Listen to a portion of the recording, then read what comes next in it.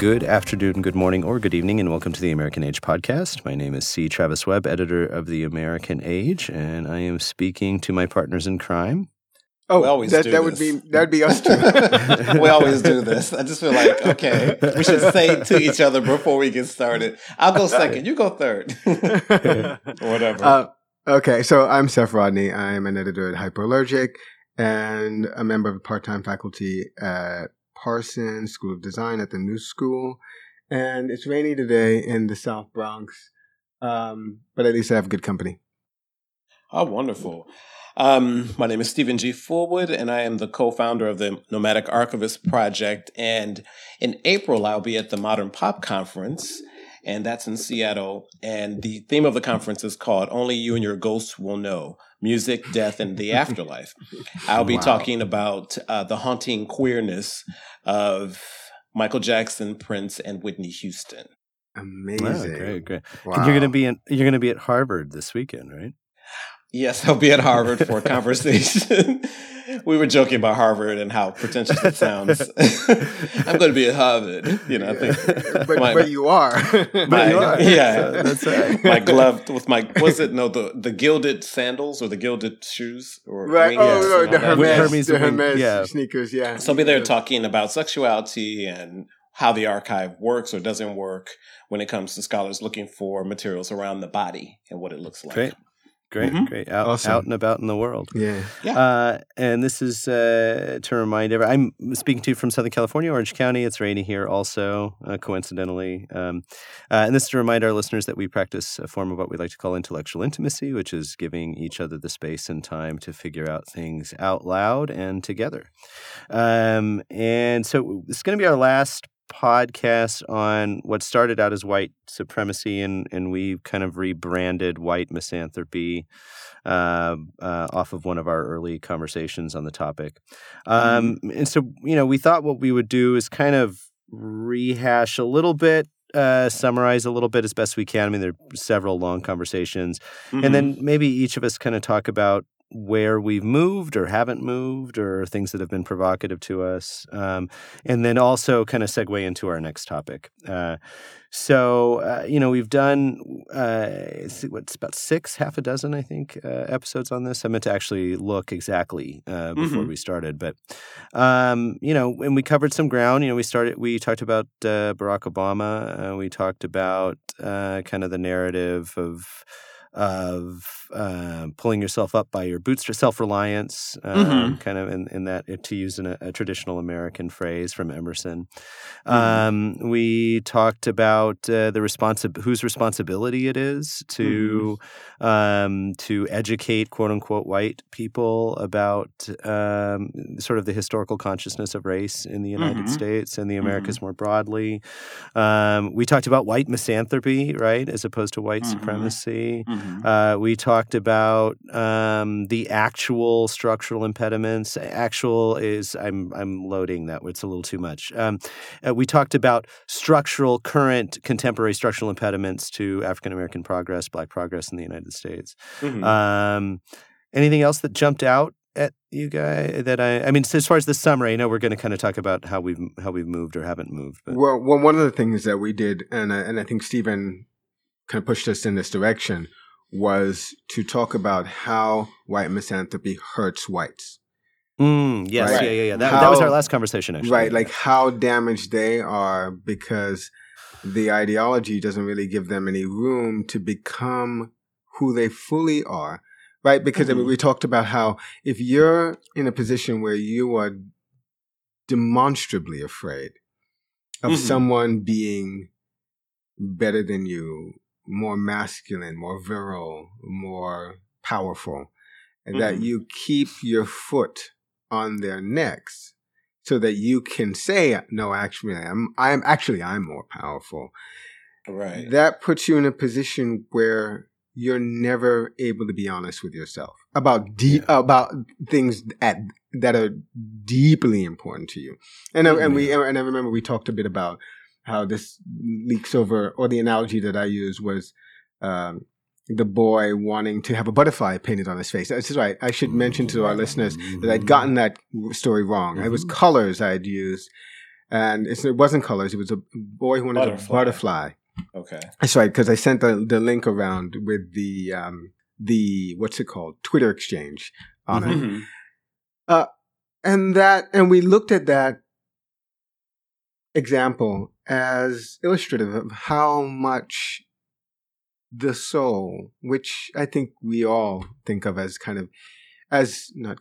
we all think of as equal and in some really profound way eternal, right? That the thing, there's some spark in us that should not die, that should not be curtailed by mean-spirited and myopic ideologies. That is in some ways always curtailed by white misanthropy, by the kind of deep-seated fear of the black body or brown body. Right. Or just difference. Right. Or just difference. Correct. Yeah. It was in the same conversation we talked about what it meant to be human. Right. Right. That's right. And that's right. And that's right. You came up with a beautiful, if I remember correctly, Travis, you had said something really profound about that. Please go back to that podcast and listen to it. Profundity only once.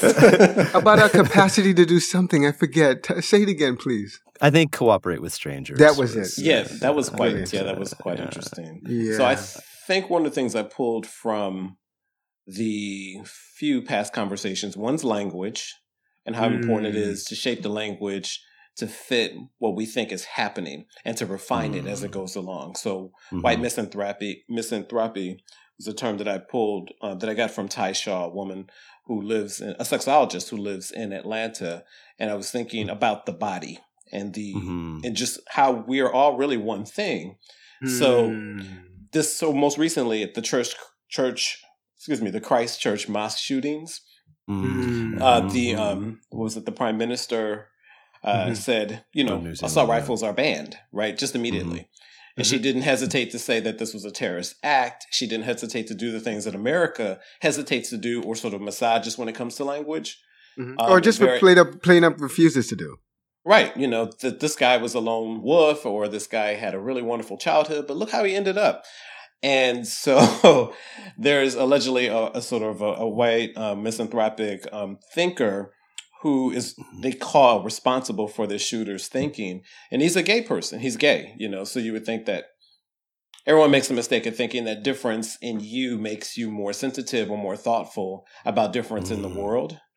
And so the reason why I want to bring it up is that I'm always sort of shocked and moved by the idea that we have all this difference in the world when it comes to, say, vegetation, plants, plants just grow up against other plants. Yes, there are times when other plants try to get more shade or more moisture, what have you. But there's this documentary, which name escapes me at the moment, where it's no longer a smart thing to do to separate trees that are different. You need to have all those trees together because they work together to survive. So for natural parks, these kinds of things, you want to make sure that you no longer do that because difference is a really wonderful organic thing. And we still hold close to this idea as humans that if I have all the black people around me or all the white people around me or just all the women or all the men, then everything will be okay. And it just feels very, very retarded thinking. Excuse me for that phrase. Yeah. No. No, I mean, I mean that in a way.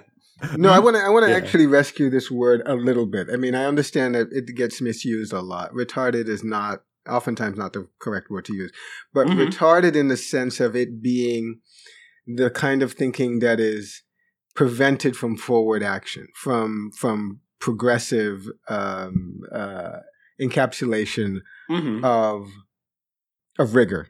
Like that, in that sense, it is retarded. It is literally held back. One thing, the harmony of plants, evolutionarily, it was the gymnosperms that preceded the angiosperms, right? So the gymnosperms are, things like ferns and stuff like that. And then you get increasing sophistication in the plant world through competition. So they literally do try to outgrow one another. And at a certain point, in its, I'm going somewhere in particular with this, at a certain point in their development, that competition leads to a complex ecosystem in which these things are able to live together cooperatively and for mutual benefit. I do think it's a very apt analogy to the human world, which is that it is certainly true that in our past, and that because it is in our past, it is still a vital aspect of who we are potentially. We can be tribal, we can be individualistic, we can cling very closely to things that don't threaten us. But our social evolution has shown us that if through millennia of competition, that we can exist in larger ecosystems in which we are more cooperative and more successful because of that cooperation. And white misanthropy is a kind of ideology which plays to the worst parts of us. It plays to a part of us. It's not that it's not a part of us. It's that it's the baser part of us. It's the part of us that doesn't profit us as on a larger scale. It doesn't help us live in these larger communities together. No, you're right. And I think, one of the areas where we had some contention around it, which I think were productive conversations for me, is that to me, most of what exists in current contemporary discourse is deeply infected by that white misanthropy, even when it wants to call itself something else. Like black nationalism. Black nationalism. Oh, right. Yes. Yeah. I mean, but that's just the most kind of on the nose example, right? I mean, there are a variety of tribalisms and that have infected our discourse. Zionism. And they're absolutely they're not aspirational.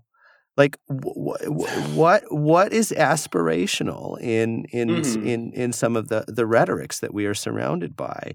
That for me is a problem that we didn't solve. Of course, we didn't solve it, right? It's a deep problem right now. But there must be a way forward. There has to be a way to jettison that language, that rhetoric, those rhetorical strategies. If we have any shot as a polity of moving into the future as a coherent whole. And if that doesn't happen, we will pull ourselves apart. We will. I mean, it will happen. Maybe not in our lifetimes. And I don't mean in some like Ben Shapiro does this all the time. Yes, I'm afraid of tyranny in the next 50 to 100 years. Right? He talks about this all the time. Like, so I don't mean it in a like fallback position. Therefore, I can make any argument I want. I mean that we are seeing the contours. We are seeing the fault lines that will emerge towards the end of our lives and our children's lives.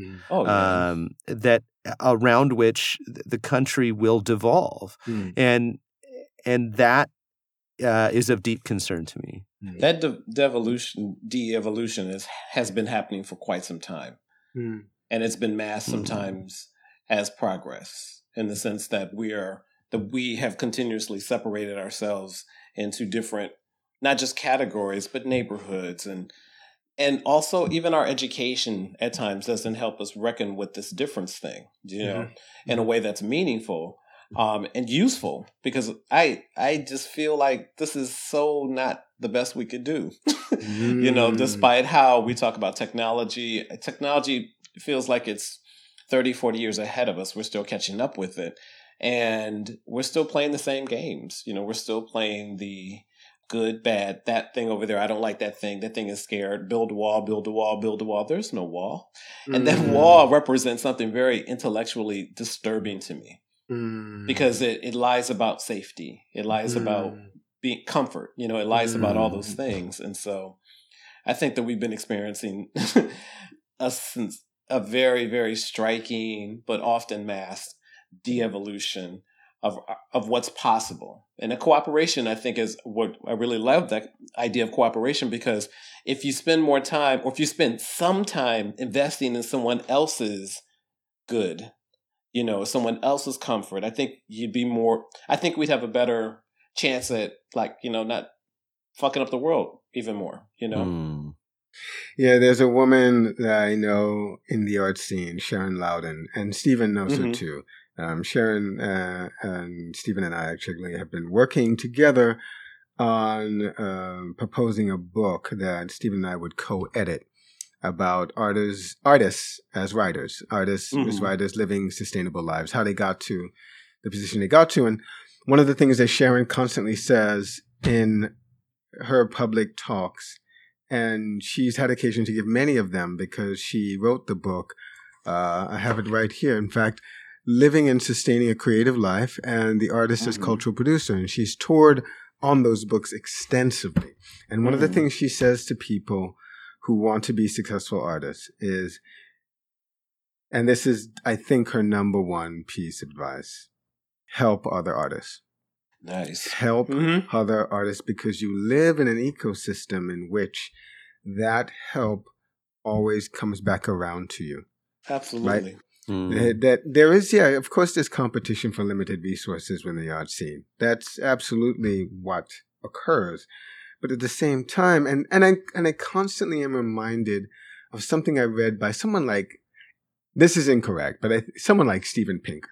There's someone like that, some public intellectual who tends to talk about and through big ideas and through big historical movements about what it is at certain junctures in time that saved us. And cooperation at a particular moment in our evolution saved us. It literally, when we were living those hard scrabble lives of nomadic hunting and gathering, when we face animals with much greater physical prowess than us. Right? The only ways that we could combine and overcome those kinds of animals, combine and to prevent ourselves from dying with stretches of famine, was through cooperation. And this is one of those, and unfortunately I don't have enough of a grasp of that kind of the specifics of our evolutionary history to tell you what period in particular an archaeologist might be able to identify. But I can say, big picture, this is how we got here. We managed somehow to cooperate, despite our tribal differences and despite our competition for resources. And I wonder, as we talk about this, because I think we're ping-ponging between a kind of certain clear-eyed realization of what the landscape looks like for us right now, culturally, politically, intellectually. I think we're ping-ponging between a kind of clear-eyed understanding of what we are faced with and a kind of despair. Because all of us recognize that the voices that are truly imaginative and promising are few and far between in our culture. And most of them don't get the kind of airtime that Ben Shapiro does, or Rush Limbaugh, or even people who are just kind of half-baked intellectuals like Bill Maher. Like the people who like only occasionally get it right, get so much more airtime than people who are deeply thoughtful, promising thinkers like Ta-Nehisi Coates, or well, he gets plenty of attention. No, but not in the way that Bill Maher does, right? Like not in the way that Ben Shapiro does. But Bill Maher's been 60. He's 65. He's been doing what he's doing for a very long time. I mean, I'm not saying I would tend to side with Ta-Nehisi Coates' arguments before Bill Maher's, but I don't necessarily. Yeah. Anyway, I let Stephen jump in because I don't really have a. I was just going to say to your point, Seth, that I think that there are a lot more people out there, obviously, that don't have a name in the street, that are not camera ready, that won't have blogs, who will never write anything, but they're their activists and their justice work is so critical to our development. So those are the folks who probably will never have a platform or use a platform. Maybe they're not comfortable with it, but they're busy doing the work of community work. So it could be the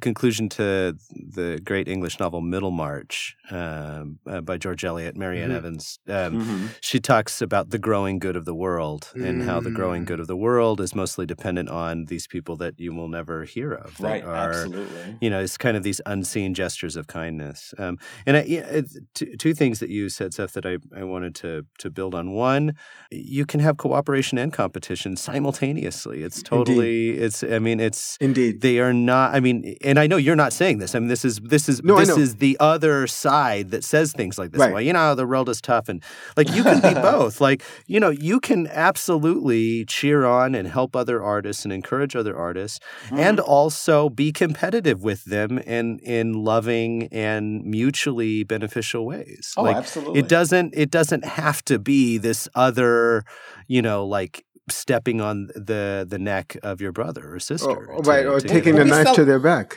Yeah. Right. But we kind of celebrate that in our entertainment, though. We like these quote-unquote anti-heroes or people who do this kind of stuff. We celebrate those people.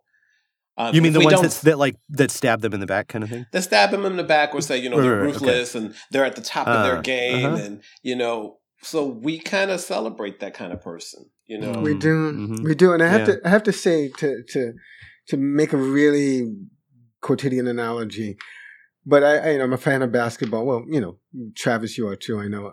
Stephen, I'm not sure whether you care. What's basketball? Okay. Well, there are moments when I was playing in the park when I was a kid, and I've seen this in other instances, but not so much in the NBA. But when you're going up against someone who's really good, and you find a way to do something that troubles their shot or cuts off a certain offensive strategy that they had. And then they find some way to do the same to you, or they find a way around your new defense. And I've seen this, and I've experienced this myself when somebody does that and he gets by me and he makes the layup. And I'm like, good shot, baby. Like, impressed that they did it, understanding that we're in competition and I'm supposed to stop him. And I want to stop him. But it's still kind of also at the same time standing outside myself and going, all right, you did that. That was badass. I love that. That you can live in that space of saying, yes, I need to play this. I'm playing this game with you where I want to stop you from scoring on me. But when you do, I'm going to applaud you because that was some nice play. Yeah. But that's kind of living in and outside of yourself at the same time, knowing that you're a part of a larger something. That's right. And that's beautiful. Right. That's a wonderful space. And it's great to have all those feelings rather than simply have the one, I've got to beat this person. And that's all that matters. Which is the problem with white misanthropy. Like it's so focused on, we have to beat these people. We have to keep our enclave free of these people.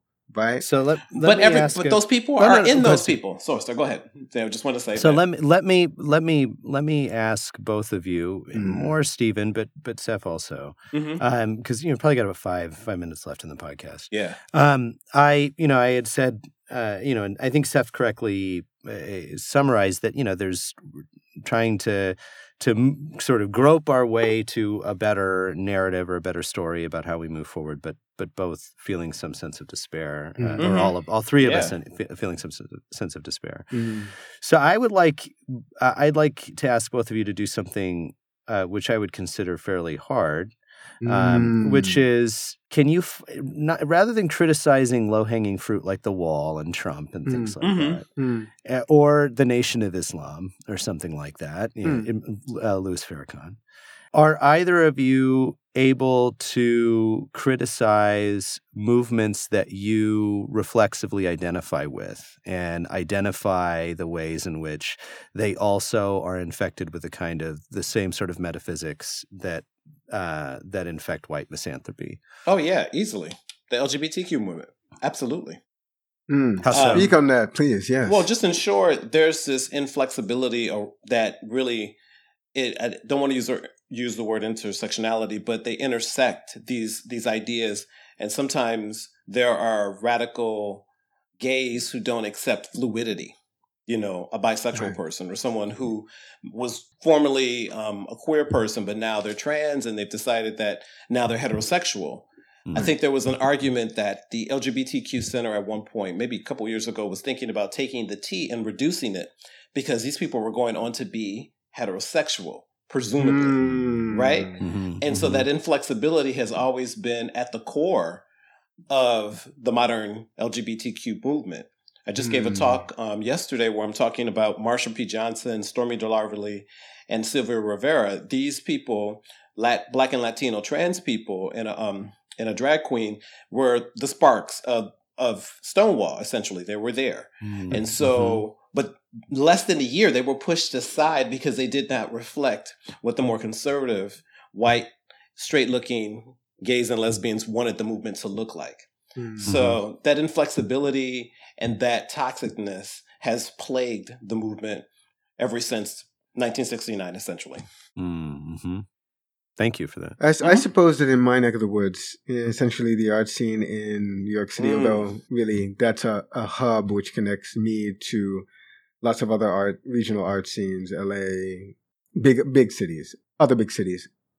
I think one of the ways that I am moved, or the primary way I'm moved to talk about issues in my own backyard with the underlying metaphysics being problematic, though they show up or are expressed as allegiances to people of color and allegiance to putting forward the work and practices and histories of women.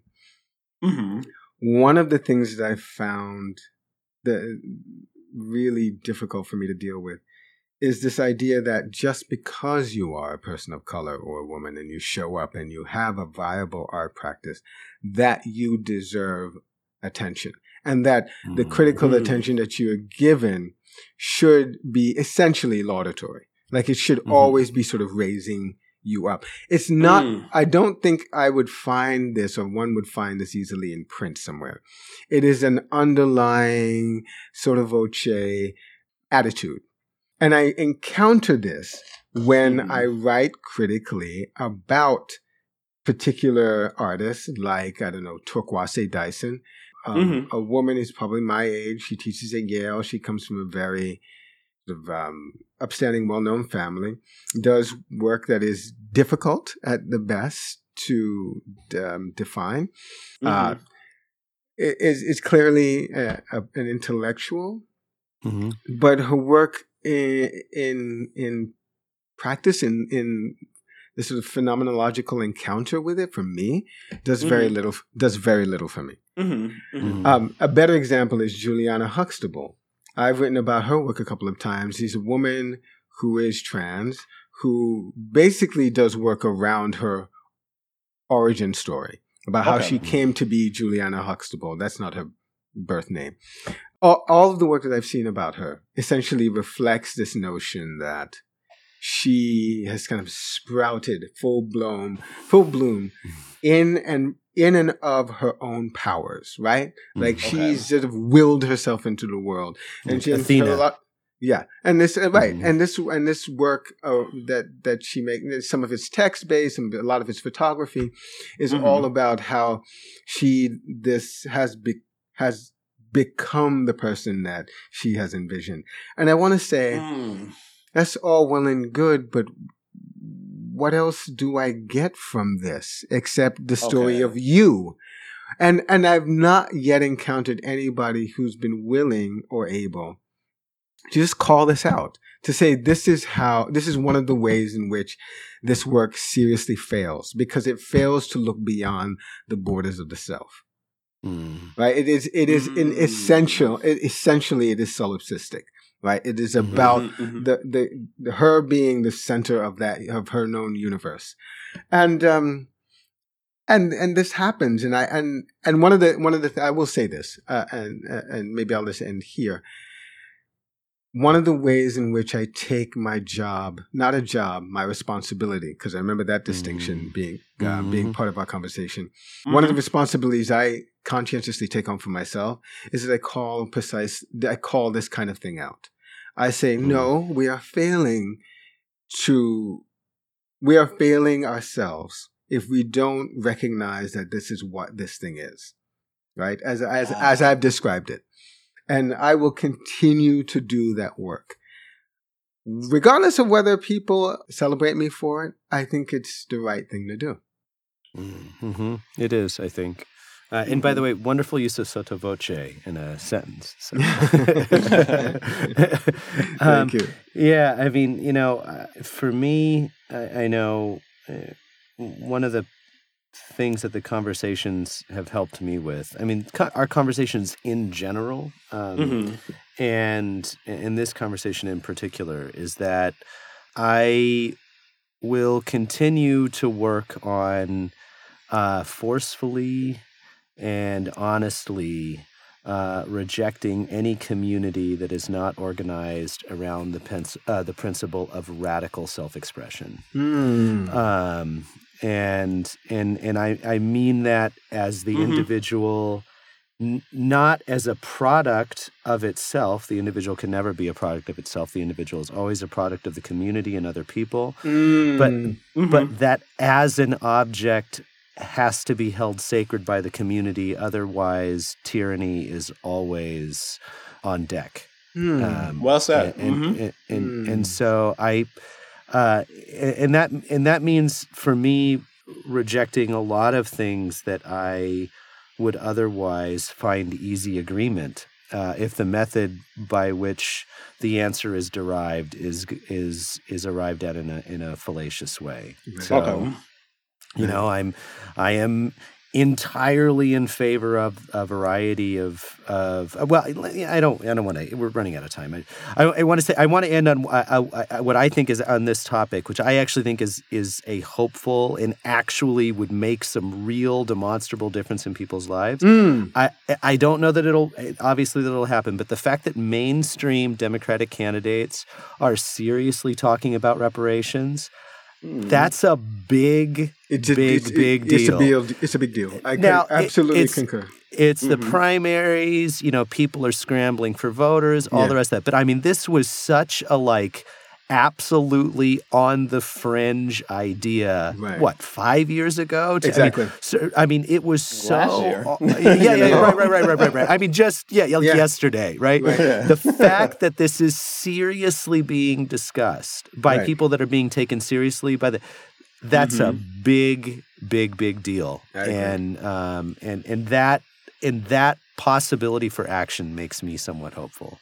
Yeah, I agree. Okay. I want Elizabeth Warren to run on the ticket as president, and Pete Buttigieg. Oh yeah, whatever his name. Yeah, definitely. That. That would be my ticket. Stephen, do you want to have the last word? Take us out. The last word is the last word. I have nothing to add. I think what you said, I'm still marinating on what you just said about the community, rejecting a community that's not about radical self-expression. Yeah. And also, all the sacred cows have to go. So I really like that. They just have to go. Amen. So next series of conversations is going to be one that Mr. Webb over here has to do a lot of reading about, because I'm just, other than my cursory adolescent experience of him, I don't know much. And we're going to talk about Michael Jackson. And we are not. I tried to spin this into some other topic that Seth correctly called me out on. So we're going to talk about Michael Jackson for a series of weeks, probably from a variety of angles. And I'll have a lot of learning to do on the topic. So so do we all. You'll enjoy it. I love. So, I'm sorry, Stephen, I interrupted you. Go ahead again. Oh no, you're just going to love the ride. It's a good ride, because Michael Jackson's life and career intersect so many different things that we've talked about in the past. Yeah, so I think you'll really enjoy it. Mm-hmm. Yeah, and it is a beautiful link to that idea of just being iconoclastic and killing all the sacred cows. Yeah. All right, my friends. I'll speak to you next week. Okay. Oh, great. Take care. Take care. Take care. Bye-bye.